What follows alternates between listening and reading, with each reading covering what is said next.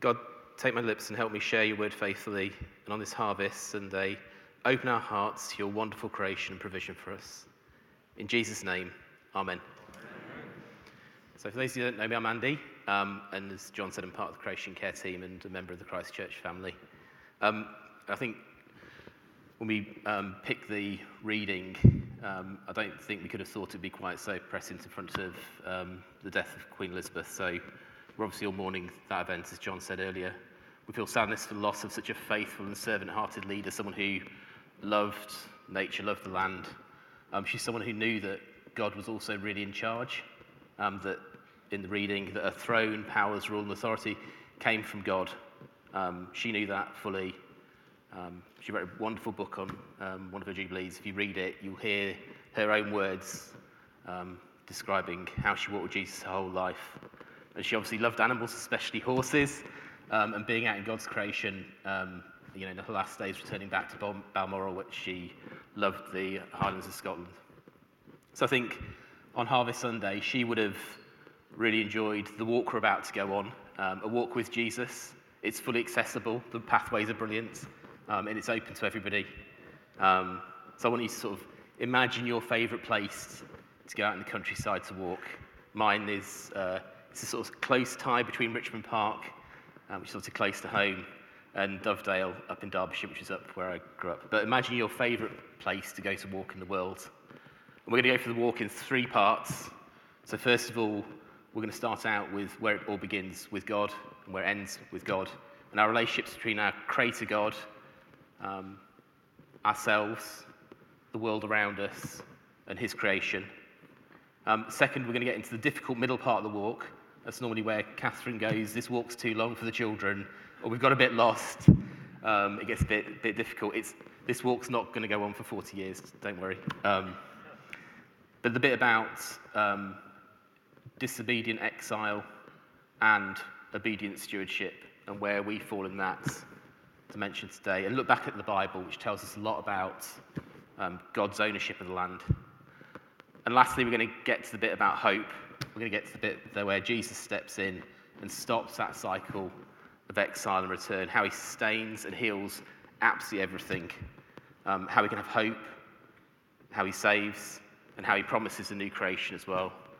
So I like to think about this bit as the good bit of the walk. You've got the village pub in the distance, the appropriately named, in this case, Jesus Arms.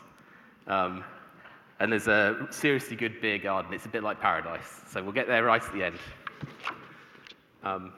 So let's start off our walk and start with that relationship with God.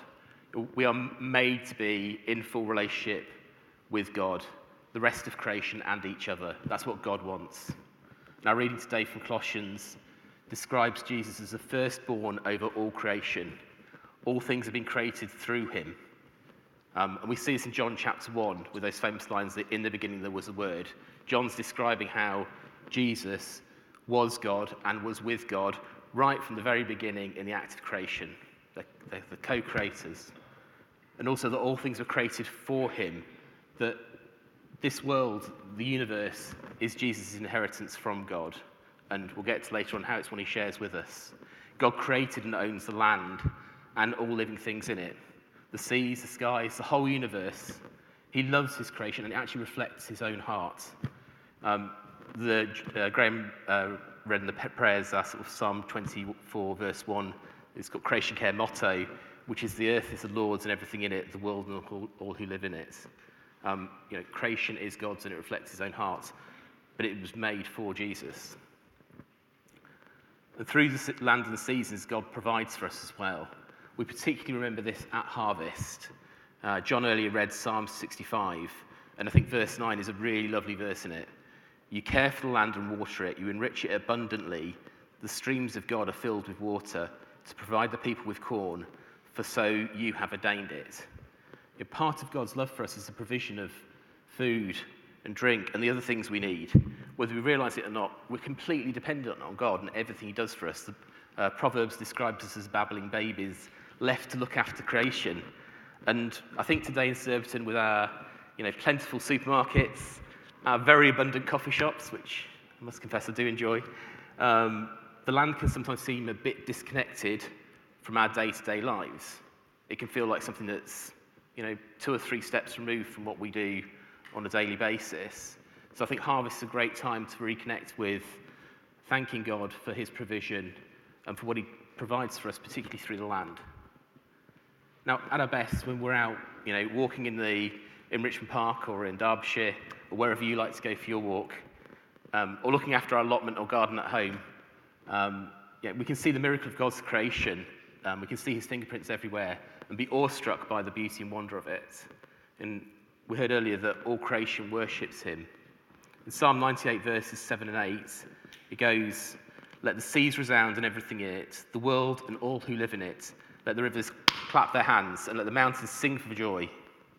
The rivers and mountains praise God, but sometimes we, God's own stewards, even if we are sometimes babies, forget to. We act like the land is our own property, or even worse, a rubbish dump. And this thing gets in the way of what God wants. It gets in the way of our relationship with God. Every time a species becomes extinct, we're erasing one of God's fingerprints on this creation. This sin gets in the way of loving our neighbours too, which is one of Jesus' instructions to us. We have wars that hurt people over territory, millions of people in food poverty in the UK and overseas, and a climate crisis that's destroying the land of the people in the developing nations who are least accountable for that. And this is not how it should be. God wants us to be in a full relationship with him, with his creation, and all his people in Surbiton and across the world. And there is hope. We're going to get to that pub at the end, and spoiler alert, that's where Jesus comes into the picture. But before we do that, we need to get into the difficult middle bit of the walk where I get lost and we kind of wander around a little bit. And that middle bit of the walk, like so much of the Old Testament, is about obedient stewardship and then disobedient exile. The Bible mentions the land over 2,000 times in a way that makes it way more than just historic scenery. It's not just a backdrop to a movie. And what it's primarily saying is the land is God's to give, and he gives it abundantly. He's very, very generous through love, but it's also God's to take away. It's both a gift to us and a responsibility. And it acts a bit like a barometer to how God's getting on with his people at any point in time and how obedient his people are being to his will. So let's just explore that a little bit further. And we're going to start in Genesis, because obviously that's a good place to start. So Genesis 1 describes God's divine plan for how his creation should be, his desire to have harmony with the whole of creation and with us. Like the ultimate gardener, he speaks order into chaos. Sometimes our garden is a little bit more chaotic. He brings purpose and direction to the evolution of all living things. And then he rests and he enjoys his creation. Like all good gardeners, he likes sitting out in the garden as well as actually working on it. God creates humans in his own image. He plants a garden called Eden, a paradise where he walks with Adam and Eve. Within that garden, he's in relationship with them, and that relationship is intrinsically linked to the land. If they obey God, they get to stay in the paradise. They get to stay in full relationship with him. But of course, we all know the end of that story. It doesn't quite work out. They were tempted, they sinned, and as a result, they were banished from God's presence and that perfect land. So they were exiled. And throughout the Old Testament, that repeats again and again and again. We see God make a covenant with Abraham and his descendants. Their promised land was a gift from God. It was a gift of love. And this land was good, and it provided really well for them. All they needed to do was to be obedient. Now in Deuteronomy chapter 8, verses 6 and 7, we hear the instruction, "Observe the commands of the Lord your God, walking in obedience to him and revering him. For the Lord your God is bringing you to a good land." And here's the sales pitch. "A land with brooks, streams, and deep springs gushing out into the valleys and hills. A land with wheat and barley, vines and fig trees, pomegranates, olive oil and honey." Sounds like paradise again. And through Leviticus, Deuteronomy, and Numbers, some of the less accessible parts of the Bible, they even get a maintenance manual for how to look after the land, like allowing fallow years for land, so that land is not over-farmed, things that we could probably learn from today. But of course, In many ways, they didn't follow the instruction manual, and after centuries of disobedience, the Israelites were exiled to an oppressive land. And eventually, after repentance, God would be merciful and bring them back to their land, and then that rinse and repeat cycle of obedient stewardship and disobedient exile will continue again and again and again through the Old Testament. We're not going to go through all of it, don't worry. But that cycle continued until Jesus stepped in and changed everything, changed the dynamic about that relationship we have with the land. This is the final part of the walk. So we can see the pub in the distance, we can see Jesus' arms. We're on the downhill back to the end of the circular walk and a nice pub lunch ahead of us. So we see in the Gospels that Jesus, who was there at the beginning, right, he was there in creation, he is fully God, but he's also fully human. As a human, he loved and was connected to the land. He was baptized in a river. He created and owned all the land, it was his, yet he gave up his home, gave up all material possessions to spread God's word. He went into the wilderness to pray. He called fishermen and farmers as his disciples. No management consultants back then. He taught through parables of seeds and harvests, soil, figs, trees, shepherds, sheep, vines, and branches. Like he used the world around him to tell people how to be. And as he walked through the land, and with each miracle, he put a bit of God's kingdom into the world. He put God's kingdom breaking through there and then. And then his last hours of freedom, he spent those praying in a garden. This was a human who was completely connected to his creation. And then on the cross, he changed everything. At that moment, he put our exile from the land and from God into reverse. On the cross, he goes into exile on our behalf for our sins. And we're free to stay in the land and in full relationship with God, never exiled again.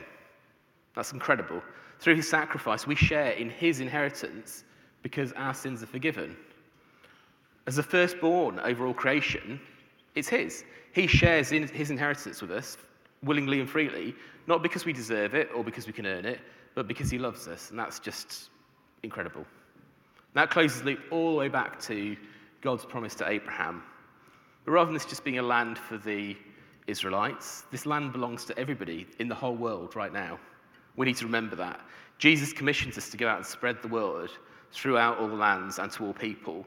We create little pockets of God's kingdom in the land as we gather together in his church to experience his power and presence. So the church has got a role in looking after creation. But for now, this world is not paradise. It is broken, and we still do a lot to break it. In a fallen world, the results of our sins against God's creation are evident. We overconsume. We would need 3 worlds if everyone lived like we do in the UK. We just overconsume resources. 1 million animal and plant species are threatened with extinction. In a fallen world, our sins against God's creation not only hurt the land and the sea and the skies, it hurts other people too. It hurts our neighbour. There are 150 million environmental refugees predicted by 2050 that have to leave their land because of climate change. We're seeing, obviously, the events in Pakistan at the moment that John referenced earlier, but many, many other examples around the world. These come from the poorest 3.5 billion people, and that 3.5 billion people only account for 10% of emissions at the moment. So we in the West are causing harm to our global neighbours. Our relationships with God, his creation, and each other are broken in so many ways, and we need to say sorry and be obedient more to his way. We often think that the solutions to that, though, lie in secular world or the corporate world only. We think that these are issues to be campaigned on in Westminster, and of course they are. To be solved for by scientists, of course they are. And while those things are important and things we should pray for, we also need to act ourselves. But I think there's something more than that. I think the root of what's going on is not solely a scientific or corporate or political crisis. It's a spiritual one too. Healing the land starts with our repentance and us returning to God through Jesus. Looking after creation is part of our discipleship walk with Jesus and being more like him. Graham referenced some of the resources we have that can play into that discipleship earlier. But I think it also starts with prayer. And I found a really lovely quote from Queen Elizabeth that talks about her obedience to God through prayer. She said, "I just know how much I rely on my own faith to guide me through the good times and the bad. Each day is a new beginning. I know that the only way to live my life is to try to do what is right, to take the long view, to give of my best in all that the day brings, and to put my trust in God." We need to trust God, and we need to take the long view, and we need to rely on our faith to change how we're behaving in the world at the moment. And when we're obedient to God, so when we show that obedience through prayer, through discipleship, we steward the earth in a better way that respects God's creation. Like, nature is incredibly resilient and bounces back in an incredible way, and there's real hope out there. For instance, in the long-term measurement of recovery of the Great Barrier Reef, the north and central parts are in massive recovery now. There's a slightly more obscure fact that I found in the First News newspaper that the kids love, that the Saiga antelope population in Kazakhstan has recovered from 40,000 to 1.3 million. So there is hope. There is, God's creation is his. It will recover. And that great hope is through Jesus. Jesus is the source, the sustainer, and the saviour of all things. As we heard in today's reading, by him, all things were created. Through him, all things were created. For him, all things were created. And through him, all things will be saved. God isn't an absentee landlord. He's not leaving us to it and wandered off and forgotten about us. He's sovereign over all the land. He sent Jesus as part of his ultimate rescue plan, and his Spirit is here to help us do that today, to act. And while we must care for his creation now, God also promises an even greater land, a new creation to come, a new Eden.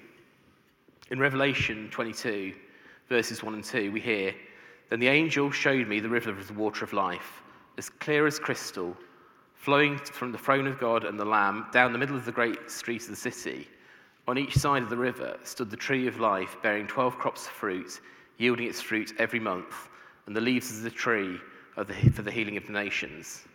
This is a vision of a new Eden, a new paradise. There won't be any sin or suffering. We will see Jesus' face and walk with him again in his creation, and will dwell fully with God. But for now, we're in the world we're in. We need to look after it. It's God's creation. And with that thought, that's where we get to the end of our Harvest Sunday walk. As we sit back and relax in the pub garden of the Jesus Arms, with the sun shining, I think we should say a big thank you to the landlord. So let me close in prayer. Father God, thank you for your loving creation and provision for us. Let us see clearly all things were created through Jesus, for Jesus, and that he saves everything. We're sorry for our sins against your beautiful creation and the others around the world. We ask for your forgiveness for these things. Fill us with the strength of the Holy Spirit to be more obedient and better stewards of this world, and inspire us with the hope and love we have in Jesus in this world and the next. In Jesus' name, amen.